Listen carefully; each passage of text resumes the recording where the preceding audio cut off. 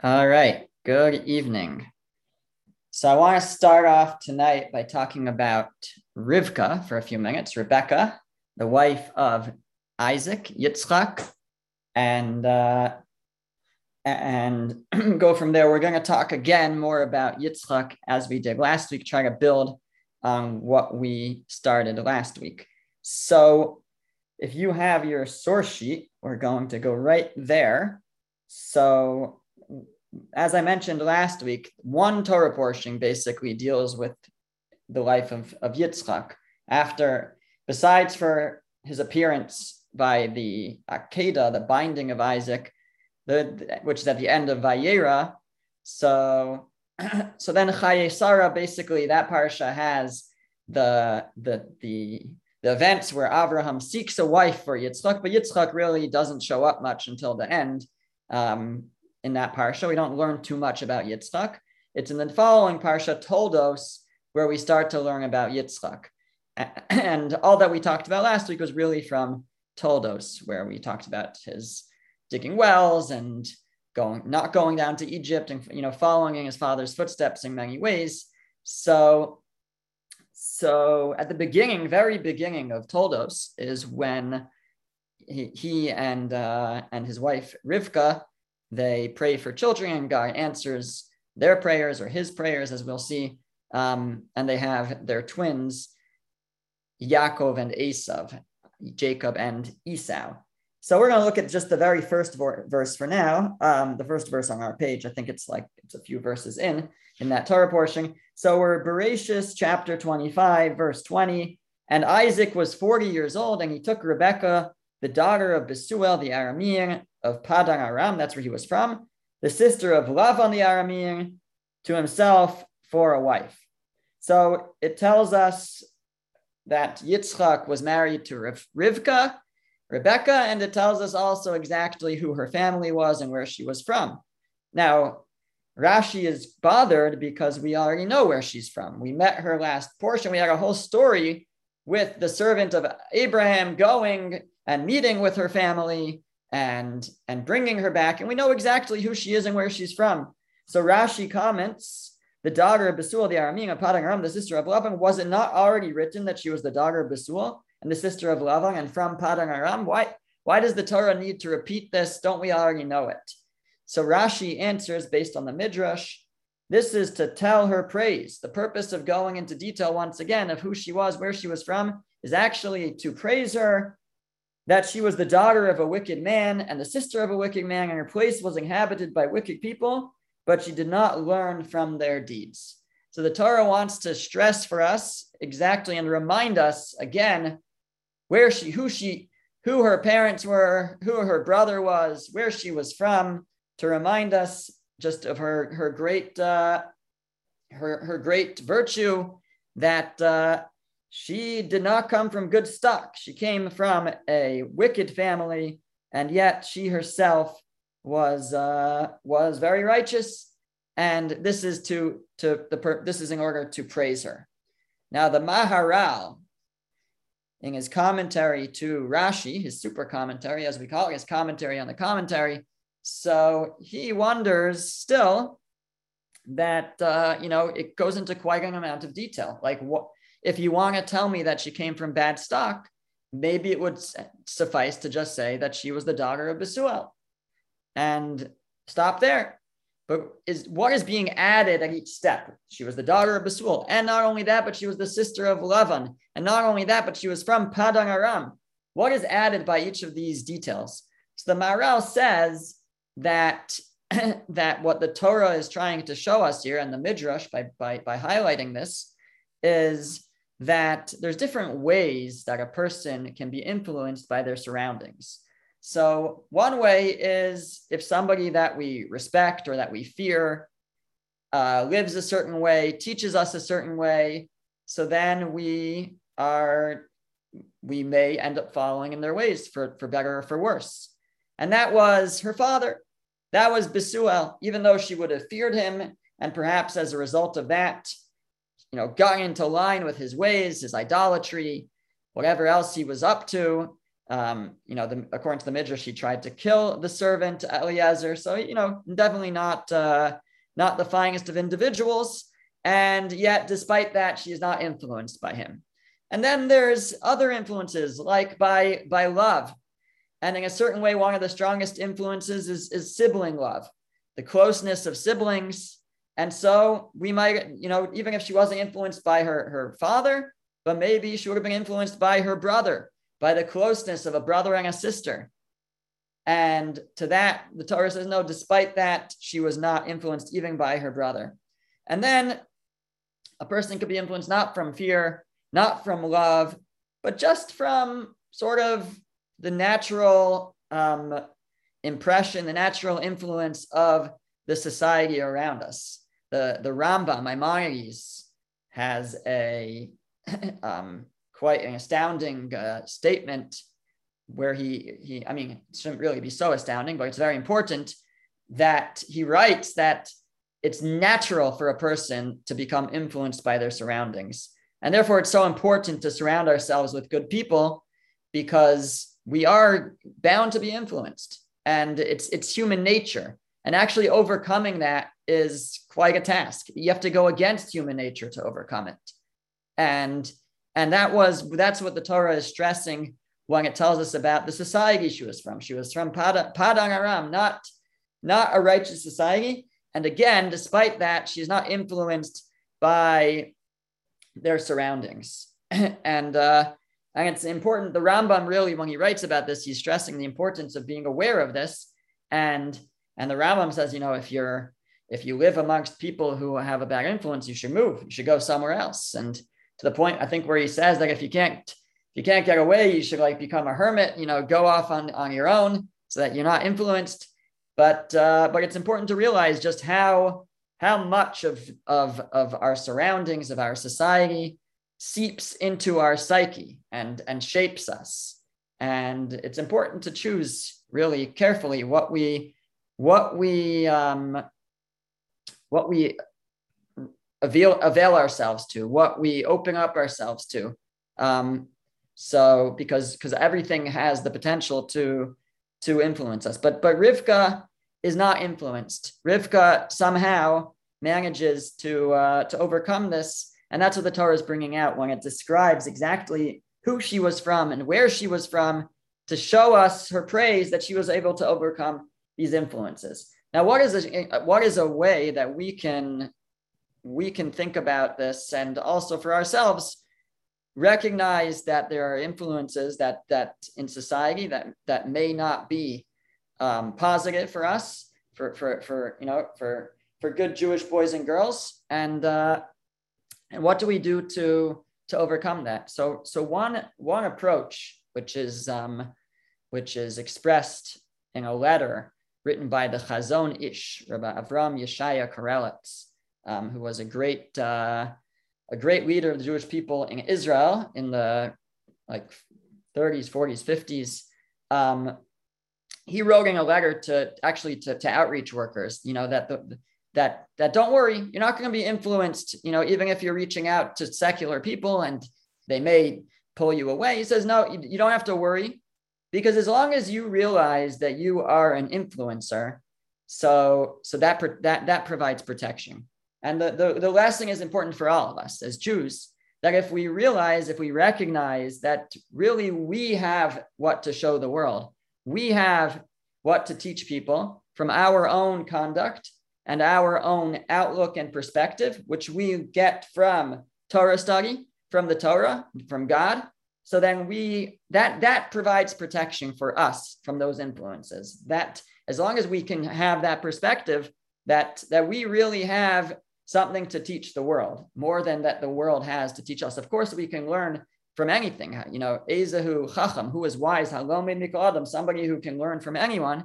But at the same time, we have to also be able, have a filter and realize that ultimately it's the Torah that is the source of the greatest wisdom, godly wisdom, and that we have something to teach the world more than that the world has to teach us, and that is a protection against societal pressures, the sort of whatever, people just get consumed by whatever people are saying in society, but that's not where we get our morals and our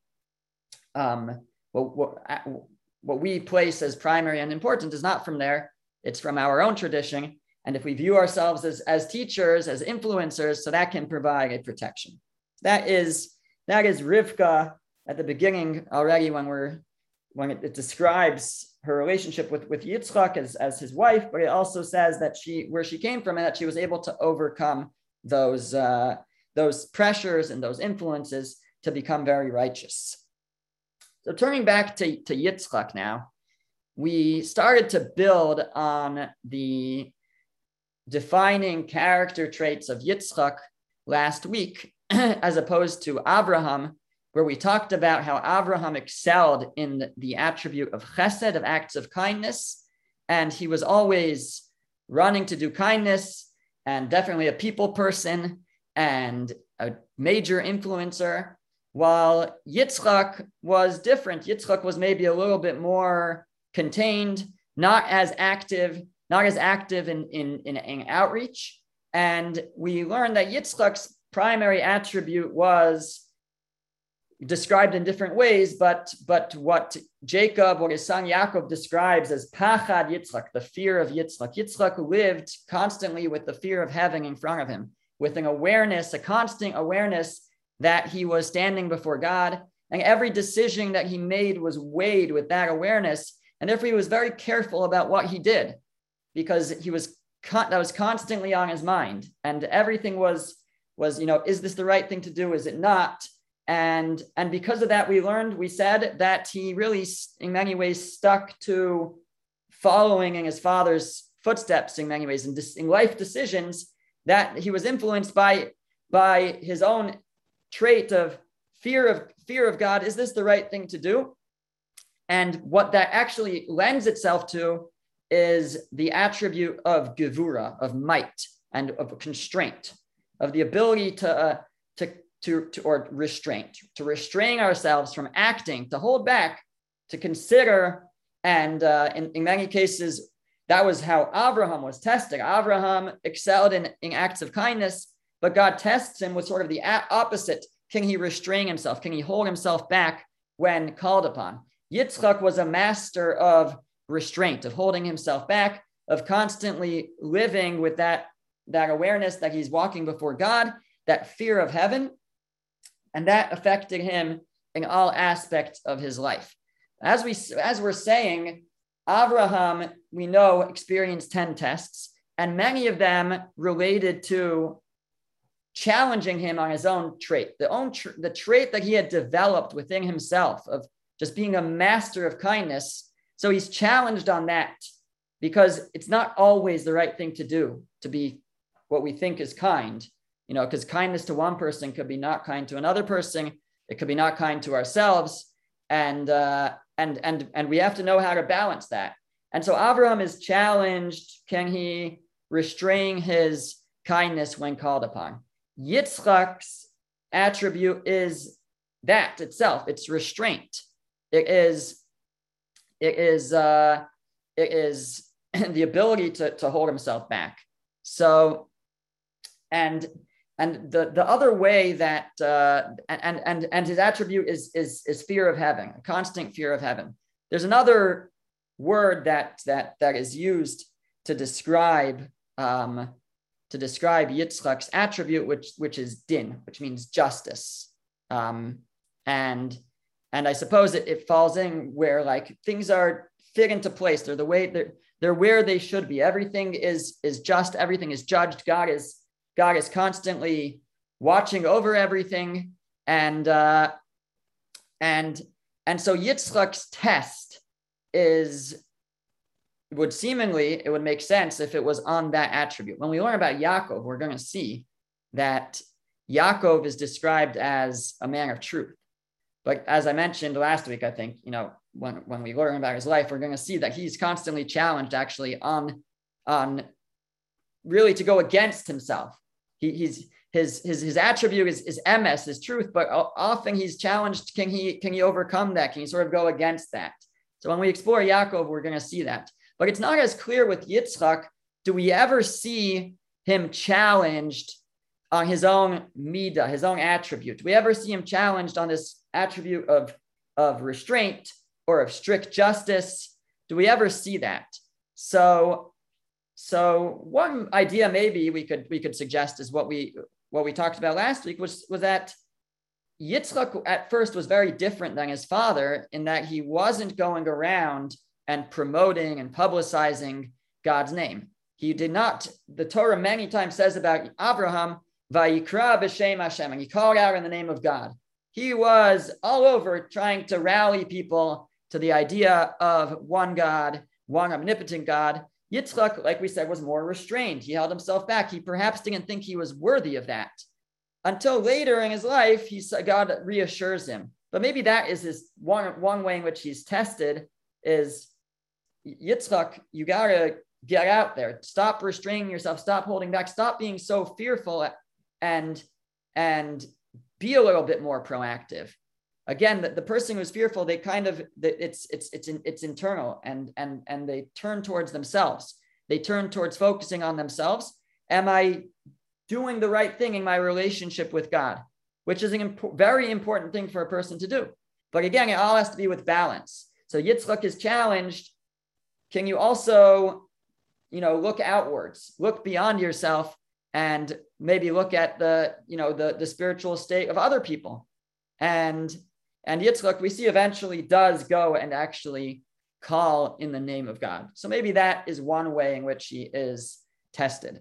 But what I want to share today and spend really the bulk of tonight's class on is just a deep and fascinating idea from Rav Eliyahu Dessler about what was, where do we find that where Yitzchak's own attribute is challenged.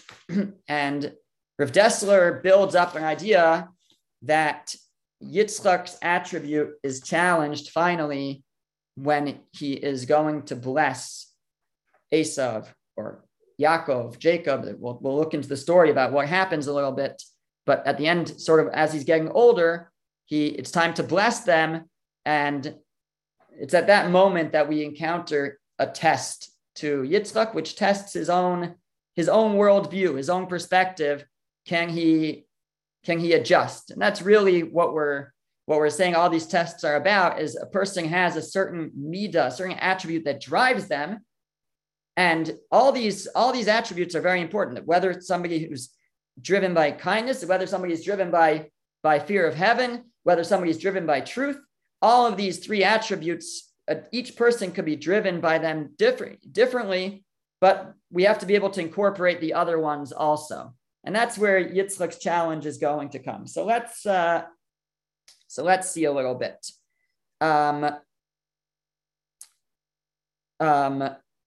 Again, this to try to understand the relationship between might and restraint and din, justice, which we're saying is all ties into Yitzchak.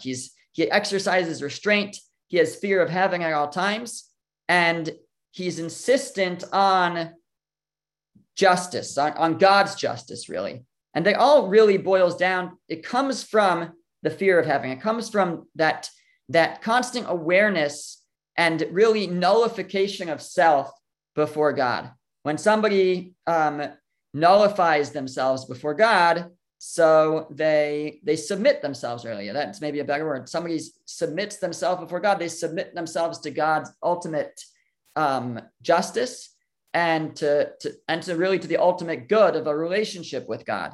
That's the ultimate good for a person. So this is what drove Yitzchak. It's this constant fear of heaven, and therefore restraining his actions, and also this constant awareness and adherence to strict justice, insofar as he understood that we're dealing with the master of the universe, and we are responsible for our choices. So let's pose a couple of questions. So for starters, why didn't Yitzchak simply do what his father did? Meaning, we can assume that as great as the forefathers were, that they were somewhat in control of what would drive them. What would be the source of their life perspective? So Abraham, he looked at things through the lens of acts of kindness. He recognized God's kindness. He emulated it. Yitzchak, his path was different. While he ended up copying, as we said, many of Abraham's choices, but it wasn't driven from the same source. It wasn't because he wanted to always be doing kindness, and he didn't necessarily copy those acts. He was driven by a different attribute, this attribute of fear of heaven, of submission. So why didn't he take the same path as Yitzchak, as Abraham? So let's look for a second back at the source sheet, still in source 1, verse 21. So we mentioned that Yitzchak was married to Rivka.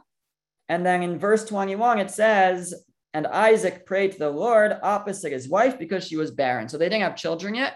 And they prayed. And they each prayed separately. And the Lord accepted his prayer. And Rebecca, his wife, conceived. So Rashi is very attuned to the language of the verse, and he notes that it says the Lord accepted his prayer. Even though they were both praying, it says the Lord accepted his prayer. So why did the Lord accept his prayer? So Rashi says, but not hers. For the prayer of a righteous man, the son of a righteous man, does not compare to the prayer of a righteous man, the son of a wicked man. Therefore, he accepted his prayer and not hers. So Rashi explains, why was his prayer accepted and not hers? Now, it's not that hers couldn't, but just that his was greater than hers. Why was his greater? Because he was he was a tzaddik, the son of a tzaddik, a righteous person, the son of a righteous person, while she was a tzaddik, she was a tzaddikah, she was also righteous, but she came from wicked stock. Now, hold on a second. Just one verse earlier, we were praising her for coming from wicked stock and not learning from their deeds. And now, all of a sudden, it's like a put down. She wasn't as great as him because she came from Besuel and from that family and that place. So it seems to be a little unfair. Not only that, I mean, wouldn't you say that she was greater? Somebody who overcame all of that? Wouldn't you say? In fact, our sages teach us that a place where a Baal Teshuvah, somebody who has repented, a place where they stand, even the greatest and most righteous person can't stand. That somebody who returns, somebody who is able to change themselves, that's even greater than somebody who was doing it the whole time. So it's a little bit difficult to understand this Rashi, which is actually based on a passage in the Talmud. So it's not his own idea, that his prayer was answered because he was righteous, son of the righteous. He was the son of Abraham, and therefore he had greater merit. So how do we understand this? So one way to understand it, Rav Dessler quotes from an earlier sage, Rav Simcha Zissel of Kelm, the Alter of Kelm, great Musar leader, that the way to understand it is as follows. The greatness of Yitzchak was that even though he was the son of Abraham, it wasn't just sufficient for him to just do whatever Abraham did.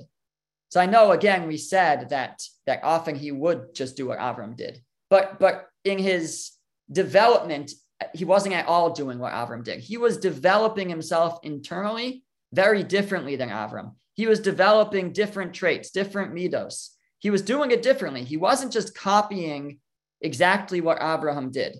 And the reason for that was, he says, because if he just did exactly what Abraham did, it wouldn't necessarily cut to his core. It wouldn't necessarily be him. You have to be yourself. You have to grow and work on your own potential, on who you could be.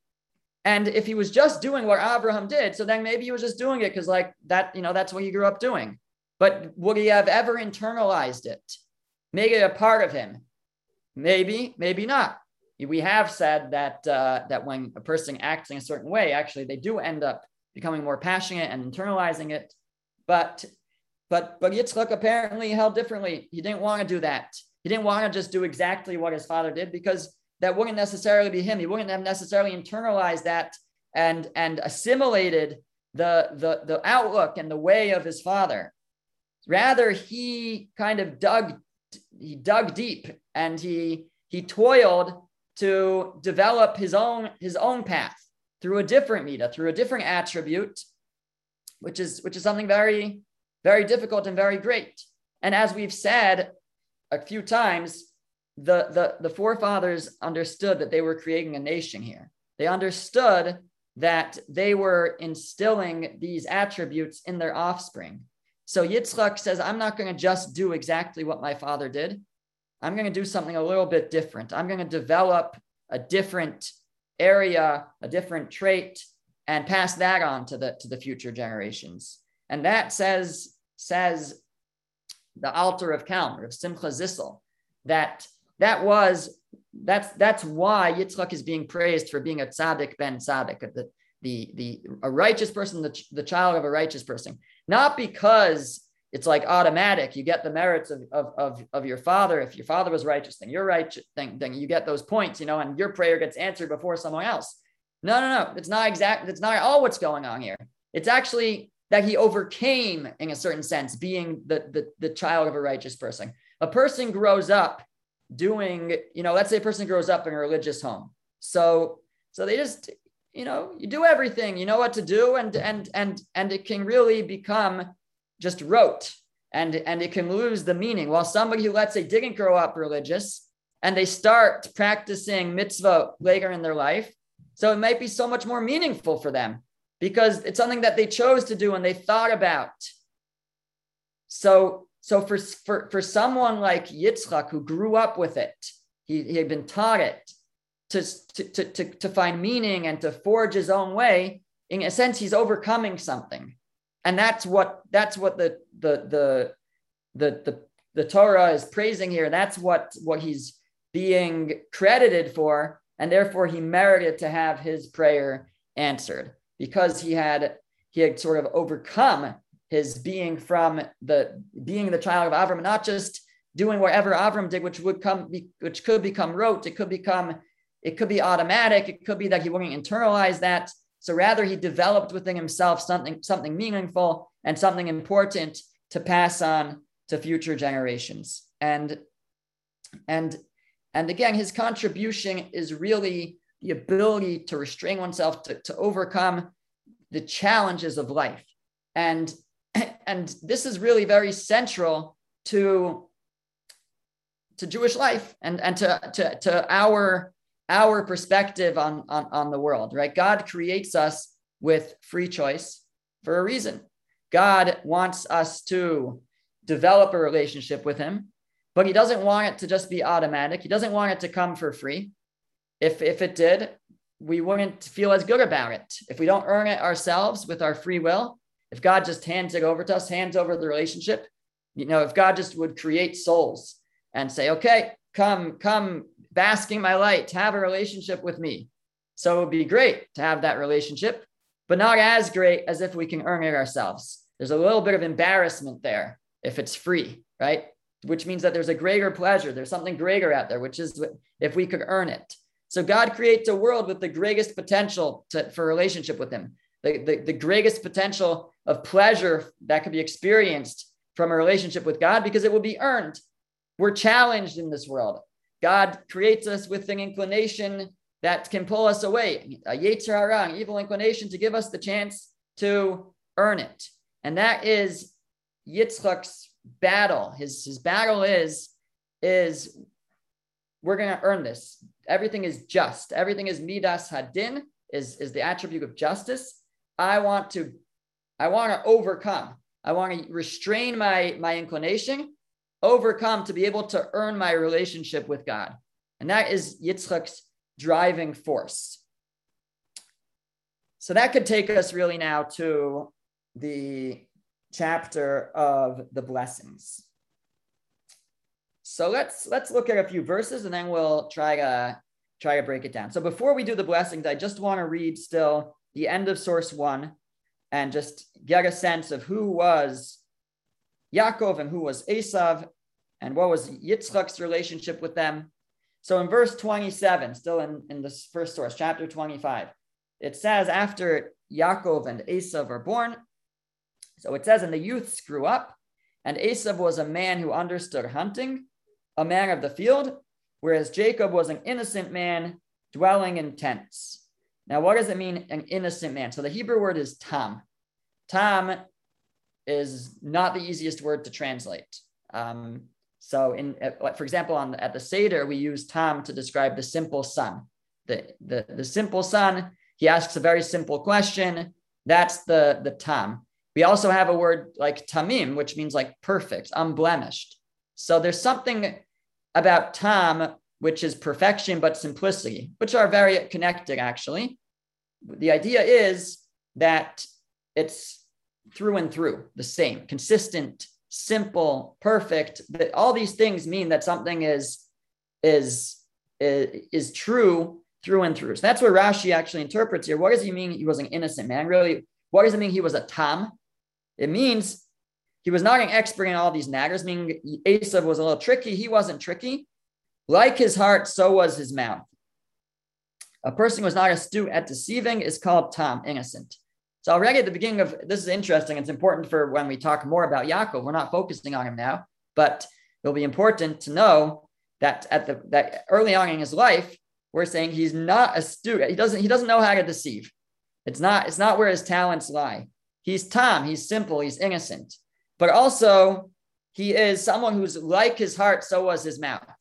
Meaning what you see on the outside, what you experience is who he is. And so if you see righteousness, which he was righteous through and through. If you see him performing good deeds, so it's righteousness through, it's not just a show. It's righteousness through and through, which means he's doing it for the sake of heaven. He's doing it for the right reasons. He's not just putting on a show. He's a tam. He's simple. He's perfect. He's consistent through and through, inside and outside. That's Yaakov. Esav is not like that. Esav is a trickster. And I think we see that in a previous verse, which I didn't include, but also in the next verse, 28, it says, and Isaac loved Esav because his game was in his mouth, but Rebekah loved Jacob. So Esav was a hunter, and he fed Yitzchak. So that's the simple reading of the verse, that he fed him, and therefore Isaac loved him. Rashi says, as the Targum renders, into Isaac's mouth, that he fed him. However, the Midrashic interpretation is, with Esav's mouth, he would entrap him and deceive him with his words.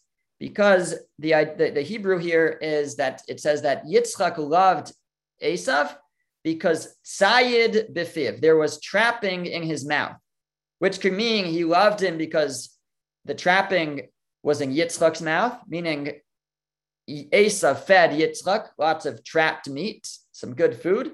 Or it could mean that Yitzchak loved Esav because Esav entrapped him with his mouth, that he tricked him. He made himself look good when he wasn't really as good. And that's going to be important because that's Esav. While Yaakov is true through and through, what you see on the outside is what's on the inside. Esav wasn't like that. Esav, what you saw on the outside was not really what was on the inside. He was putting on a show for his father.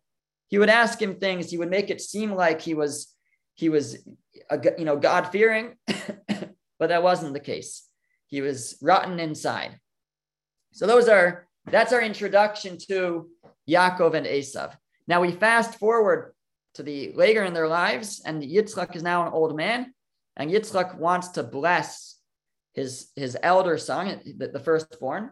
Now he doesn't know that Yaakov, his younger son, has purchased the firstborn rights from the older brother Esav, and that really Yaakov now is entitled to the main blessing from his father. Yitzchak doesn't know this, so he's planning to bless Esav. But he wants to be good-spirited for the blessing to be the most effective. So he asks Esav to go out and bring him back some food so that he can bless him in good spirits. So meanwhile, Yitzchak's wife, Rebecca, hears about this, and she knows that really Yaakov deserves the blessing and should get the blessing. She knows exactly who they are, Yaakov and Esav, and maybe also she had a divine inspiration, like a prophecy that she should involve herself, and she sends Yaakov to get the blessing to trick his father. So she dresses him up in Esav's clothes, and now Yaakov comes in dressed up as Esav to Yitzchak. And that's where we pick up here, source 2. So it says, and he came to his father and said, my father. And he said, here I am. Who are you, my son? And Jacob said to his father, I am Esav, your firstborn. I have done as you have spoken to me. Please rise, sit down, and eat of my game so that your soul will bless me. So again, our focus tonight is not on Yaakov and his deception, be a topic for another time. We want to focus really on Yitzchak and what's his thinking throughout this process here. So we skip a verse, we go to 21. And Isaac said to Jacob, please come closer so that I may feel you, my son, whether you are really my son Esav or not. So he has suspicions, really because of the way that Yaakov responded very respectfully. He has suspicions that it's not Esav, it's Yaakov. He says, let me feel you. So Jacob drew near to Isaac, his father, and he felt him, and he said, the voice is the voice of Jacob, but the hands are the hands of Esav. Like I said, the way he spoke sounded like Yaakov, but he felt him, and he was hairy. He was wearing this goat fur, and he said, you feel like the hands are the hands of Esav. You feel like Esav. And then it says, and he did not recognize him because his hands were hairy like the hands of his brother Esav, and he blessed him. So here already it says that he blessed him, although we don't actually see him bless him yet. And then if we fast forward, we're not going to look at the Midrash yet. If we fast forward to verse 26, it says, and his father Isaac said to him, please come closer and kiss me, my son. And he came closer and he kissed him, and he smelled the fragrance of his garment. So Yitzchak smells the garments, and he blessed him. So again, it says, and he blessed him. And here we're actually going to see the blessing.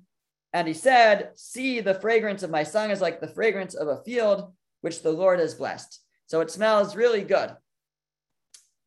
Okay. And we're going to skip the commentary and go to 28. And it says, and may the Lord give you, so here's the blessing. May the Lord give you of the dew of the heavens and of the fatness of the earth and an abundance of grain and wine. So he blesses him with great wealth. Nation shall serve you and kingdom shall bow down to you. You shall be a master over your brothers, and your mother's son shall bow down to you. Those who curse you shall be cursed, and those who bless you shall be blessed. So Yitzchak blesses Yaakov with wealth and with power, and that those who curse you shall be cursed, and those who bless you shall be blessed. So he should be blessed in general. So that's the story of the blessings. So of course we can go a lot deeper into this. So we're gonna try to do that a little bit based on Rav Dessler's teachings. So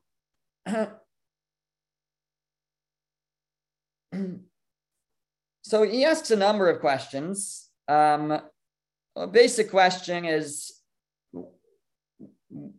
how did Yitzchak miss the boat? Like, why did Yitzchak think that Esav was righteous? Yitzchak was a prophet. Yitzchak was a tzaddik. He was very righteous. He was very wise, certainly. What did he think? Who did he think Esav was? Didn't he realize that Yaakov was so much greater? Why did he want to give Esav the blessing over Yaakov? That's question number one. Question number two, if God wants Yaakov to receive the blessing, why does he arrange it in such a strange manner that Yaakov has to get it through the subterfuge, through pretending to be Esav? What purpose does that serve? Why did it have to happen in this manner? Why couldn't it just happened more straightforward? What was the purpose of this? What was the benefit of it happening in this way? So the truth is that the first question, how could Yitzchak have not realized that Esav was so wicked, is actually posed by the Zohar. And the Zohar says that the reason why he didn't realize was because God held him back. God didn't want him to realize. Min hashamayim, from the heavens, God clouded his vision, clouded his understanding, specifically so that when he gave Yaakov that he would end up giving Yaakov the blessing against his plan. So the one question kind of actually leads into the next, but we pose two questions. Why didn't Yitzchak realize that Esav was evil? And why did the blessing have to come about through this roundabout way for Yaakov? And the Zohar says the answer to the first question is for the second question, really. The reason why Yitzchak didn't realize that Esav was evil was because God didn't want him to. And why didn't God want him to? Because he wanted Yitzchak to try to give Esav the blessing and end up giving it to Yaakov. So what we can glean from this is that there was something about what Yitzchak was going to bless Esav with that God specifically wanted that blessing to transfer to Yaakov. It's almost as if Yitzchak wouldn't have given Yaakov this blessing had he known from the start that it was Yaakov.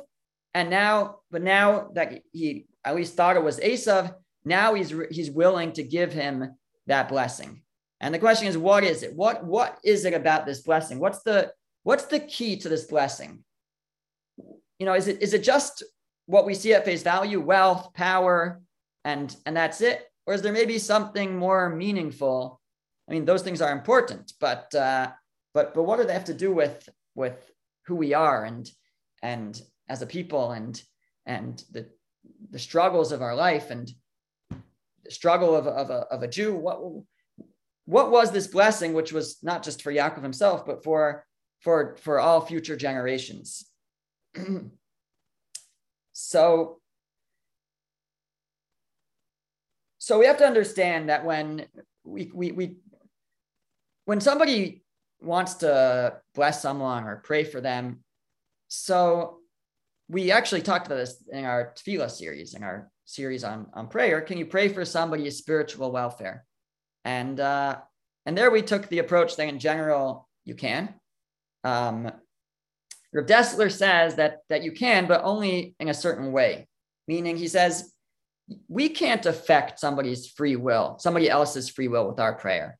We can't pray to God that someone, that so-and-so change their ways and that God should, alter their free will so that they change. That doesn't work, says Rav Dessler. Everybody is entitled to free will. It's with that free will that we earn our connection with God. We earn our share in the world to come. We can't alter that for somebody else.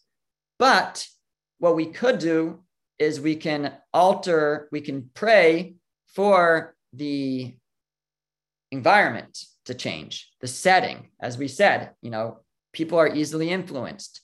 People can be influenced by their surroundings. People can be influenced by their experiences, by their challenges, and that we do have the ability to affect. So if somebody would pray for somebody else's spiritual well-being, then they can't pray that God change that person's heart, but they could pray that that person meet someone who's going to inspire them, or watch a certain YouTube video, attend a class that will inspire, right? That's possible that one can pray for. Now, when a person receives good in this world from God, there's different ways, I guess, that we can look at it. So a person's extremely righteous. So let's take Yaakov for a second. So we described Yaakov as somebody who was righteous through and through. He was not only good on the outside, but good on the inside. He was completely acting for the sake of heaven. His deeds were true and consistent, and he was Tom. He was perfect. He was somebody who was consistent through and through, and was always acting for the sake of heaven. So So such a person, if God rewards them with good in this world, what is that good? So it's not their reward for their actions, because the reward for our actions are in the world to come. What it is that it can help a person do more good. So God says, okay, you're doing good in this world. I want you to keep doing good. We have an idea of mitzvah, goreres mitzvah. One mitzvah leads to the other. God helps us. We do one mitzvah, God will reward us and sort of set us up for success and help us do more good. We say in the Shema prayer, in the second paragraph, we say, and it will be, if you listen to the commandments, then God will shower you with rain, etc. So there are situations where God rewards us for good deeds in this world, not just in the world to come, but the idea behind it is to set us up for future success. Now, what if somebody is not that perfect Yaakov? The person hasn't fully developed themselves inside, let's say. Not everything is l'shem shamayim, for the sake of heaven, but they do good deeds here and there. So such a person, they need good, not just, to get them to the next good deed, but really to support them along the way. They need help, basically, to try to reach that, internalizing it as well, to be able to assimilate it, to become good inside as well. The good is for them to help them develop, and so that they can reach perfection, which they haven't yet reached. So it's not just to get them to the next mitzvah, but they're still developing. Once somebody has perfected themselves, the only need for good is really to be able to do more good, but not really to develop themselves. A person who is still developing themselves, so if we're showered with blessing, that can help us, provide us with what we need to be able to further develop ourselves. But then there's a third category, which is someone who is so rotten to the core that there's no help, there's no helping them. And such a person might here and there do a good deed by accident, and is deserving of reward. And they might get that reward, but it's just going to be in this world, because they haven't really developed a relationship with God to earn themselves a reward in the world to come. They'll get the reward here. And it's to their detriment, really, but they've never earned themselves a place in the world to come. So there's three levels that we're describing. There's the Yaakov level, that somebody who's good through and through, they've developed themselves, they've perfected themselves inside and out, and they are going to receive tremendous reward in the world to come. They're going to have a great relationship with God, and any reward that they receive here is really just to get them to the next mitzvah. Somebody who is still developing themselves, if they are being rewarded for their actions, it's to help them along. They're still developing. They need that help. They need that assistance. They're not there yet. And then there's the last category where somebody who is just, there's no, what Rav Desser says, there's no spark left of anything, and no hope for them. And that person, there's no need for reward in the world to come. They'll get the reward here. Okay, I know this is complicated, but we're going to bring it all together. So who is Yitzchak? Yitzchak is somebody who believes in pure justice. Pure justice. He believes in God's justice. And he believes that like we described, God puts us in this world to test us. If we overcome those tests, we have the opportunity to earn the greatest reward, the greatest connection with God. So he looks at somebody who is a fully developed tzaddik, very righteous through and through. And he says, any help that we give this person, any reward, is actually to their detriment. Now, there's an idea that God really wanted to create the world with justice, but he saw that the world couldn't exist on strict justice. So he added mercy as well. The idea is that, bottom line is that if in the most strict world, that's the world of the greatest opportunity, because God is everything that we would do would be earned. We wouldn't get anything unearned. By definition, mercy is unearned. So a world of strict justice would really provide the greatest potential for the closest, for closeness to God, for earning the greatest reward from God. But God said the world can't really function like that. Nobody would make it. We need that mercy. We can't live on completely strict justice. But that was the way that Yitzchak looked at the world. And he looked at somebody like Yaakov, who was fully developed, and he said, any blessing that this person will receive, it's not good for them. The greater the test, the more challenges he faces, the better for him. The more he can develop. He doesn't need to develop himself anymore. He's already perfected himself through and through. So he doesn't need my help. He doesn't need a blessing to help him. In fact, any blessing that he has maybe is to his detriment, because he has the opportunity to be tested and to overcome and to be dealt with in the strictest way and still make it to the top and earn himself the greatest relationship with God, the closest relationship with God, as somebody who made it through on the strictest terms. So in Yitzchak's worldview of strict justice, it's a detriment to Yaakov to give him a blessing like this. Esav, on the other hand, he knows who Esav is, or he thinks he does. You know who he thinks Esav is? He thinks Esav is that level too. He thinks Esav is somebody who he has some good deeds. They're not necessarily for the right reasons. He's still developing himself inside. He's still working on himself. He needs some help. He needs a blessing. He needs blessing to develop himself. He needs to have the right environment, the right comfort level. He can't have so much challenge. That's going to take him down. He's not going to be able to overcome that. So Yitzchak wants to give Esav a blessing. And really, Yitzchak sees a little bit of himself in Esav. Yaakov conquers the world. He conquers the Yetzer Hara. He conquers the evil inclination. He perfects himself through and through. Esav is struggling. Esav has to struggle constantly.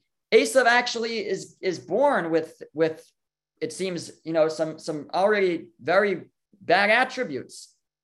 The Midrash says that when his mother would pass by a house of idolatry, he would kick to get out. So he's already born with this. But it's not to say that he can't overcome. Just as God tests him with these negative attributes, God instills him with tremendous gevura, might, restraint. He doesn't use it properly. He doesn't channel that might properly, but he could have. But he didn't. But Yitzchak sees a little bit of himself in Esav, somebody who fights the Yetzer Hara, somebody who needs to exercise restraint. And therefore Yitzchak wants to help him. And he's constantly trying to help him. And that is, by the way, says Rav Dessler, why he loved him so much. Because when we give to someone, when we're constantly giving to someone, we develop a love for them. Yaakov, he didn't have to constantly give to. Yaakov was okay on his own. But Esav needed his father.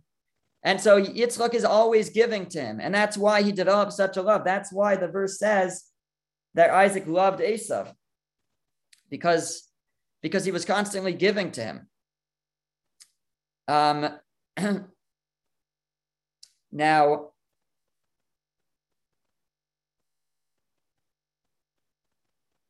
he thought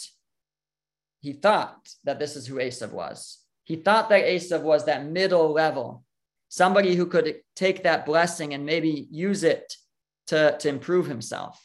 But actually, that was a misjudgment of Esav. Esav was actually that third level. Esav was that third level, the one who's rotten through and through, and who has lost that spark, has lost the potential to develop. It's not going to help him anymore to give him a little bit of blessing, to give him a little bit of wealth, to give him a little bit of comfort, and to take away the challenges. It's not going to help him at this point. There's no hope left for Esav. And so Yitzchak is actually mistaken in this point. But this is who we thought Esav was. So it's not that he missed the boat completely. He realized that Esav wasn't so great. He realized that Esav wasn't so consistent through and through. But he thought that there was still a spark of something there that could be developed. And so he wanted to give him a blessing to help him develop that. But he was mistaken in that regard. Now Yaakov, on the other hand, it's Yitzchak's belief that Yaakov doesn't need a blessing. It's not going to help him. It will make him worse. Right now, he's got it. He's earning his reward under strict justice terms. To give him mercy, to give him blessing, he's just going to take away from that. So that's why he doesn't plan to give Yaakov a blessing. But what happens is God says, no, Yaakov needs a blessing. Yaakov needs a blessing. And Yitzchak is going to give it to him. And he's not even going to realize it until the very end, what he's doing. But that's where he's going to be tested. So just to wrap it up, because it's getting late. So if we go back to our source sheet, so we have to understand something for a moment, which is that Yitzchak was tremendously attuned to the spiritual. He could, somebody comes into the room, he's not just seeing, maybe he was barely seeing, he was blind. He's not just, he's sensing who they are spiritually. He's experiencing prophecy about the person, about their offspring, etc. So Yaakov comes into the room, and you look at verse 23. So it says, he did not recognize him because his hands were hairy like the hands of his brother Esav, and he blessed him. The Midrash comments in the Yalkut Shimoni, he did not recognize him when there were wicked people that would come from him. He didn't recognize him. Sorry, actually, if we go back one verse first, into verse 22. First, he says, the voice is the voice of Jacob. So Yaakov comes in, and Yitzchak senses the spirituality, he senses the holiness. He says, I think this is Yaakov. The voice is the voice of Yaakov. I see holiness here. But then he feels him, and it says he did not recognize him. And it says he sensed that there were going to be wicked people that would come from him. And he says, this doesn't seem like Yaakov, that there would be wicked people that would come from him. Of course, there were, plenty of wicked people in our history from within the Jewish people. But Yitzchak said, maybe this isn't Yaakov. He wasn't sure. He was going back and forth. It says he came closer in verse 27, and he kissed him, and he smelled the fragrance of his garments. So the Midrash on those words, so in the Hebrew, it says he smelled the fragrance of bigadav. Bigadav are his garments.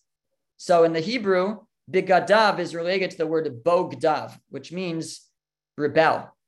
There is a connection between garments and rebellion, of course, because Adam and Eve get their first garments after they rebel.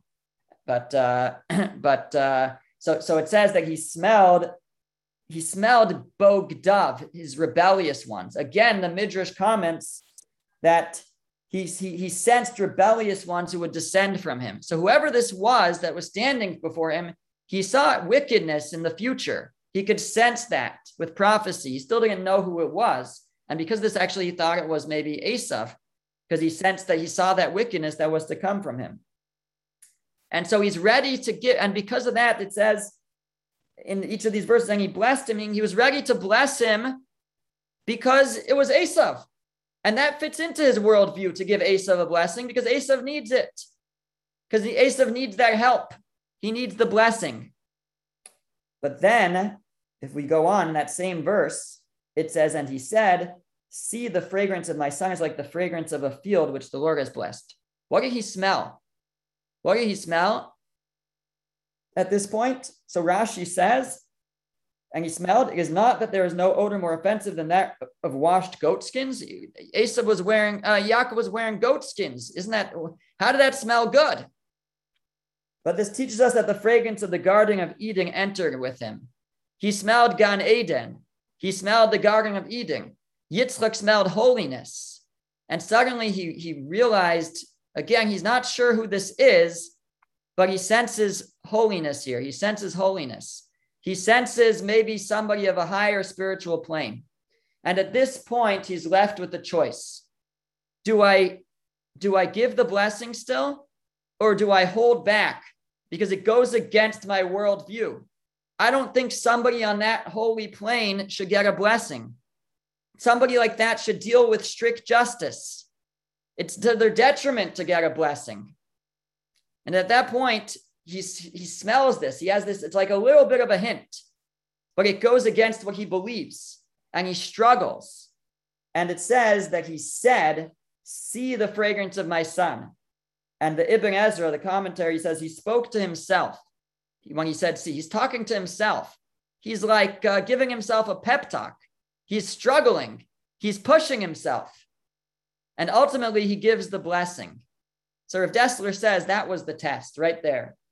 What would he do as soon as when he sensed that, when God hinted to him that this person standing before him maybe was actually much more holier than he originally thought. Maybe this person was that person who was good through and through. That in Yitzchak's worldview of strict justice, that's the best thing is for that person to struggle. They should struggle. They should fight. They should have to overcome, because that will earn them the ultimate reward. That's the most just. But God's hinting to him that, Yitzchak, not everybody can do that. And maybe that's not what's best. Even when God, like I said, when God created the world, God said, no, we're gonna have mercy as well. And so God gives Yitzchak gives Yaakov the blessing, despite this going against what he believed. Again, he wasn't sure it was Yaakov, but he still sensed that this person was on this level, and he still gives him the blessing.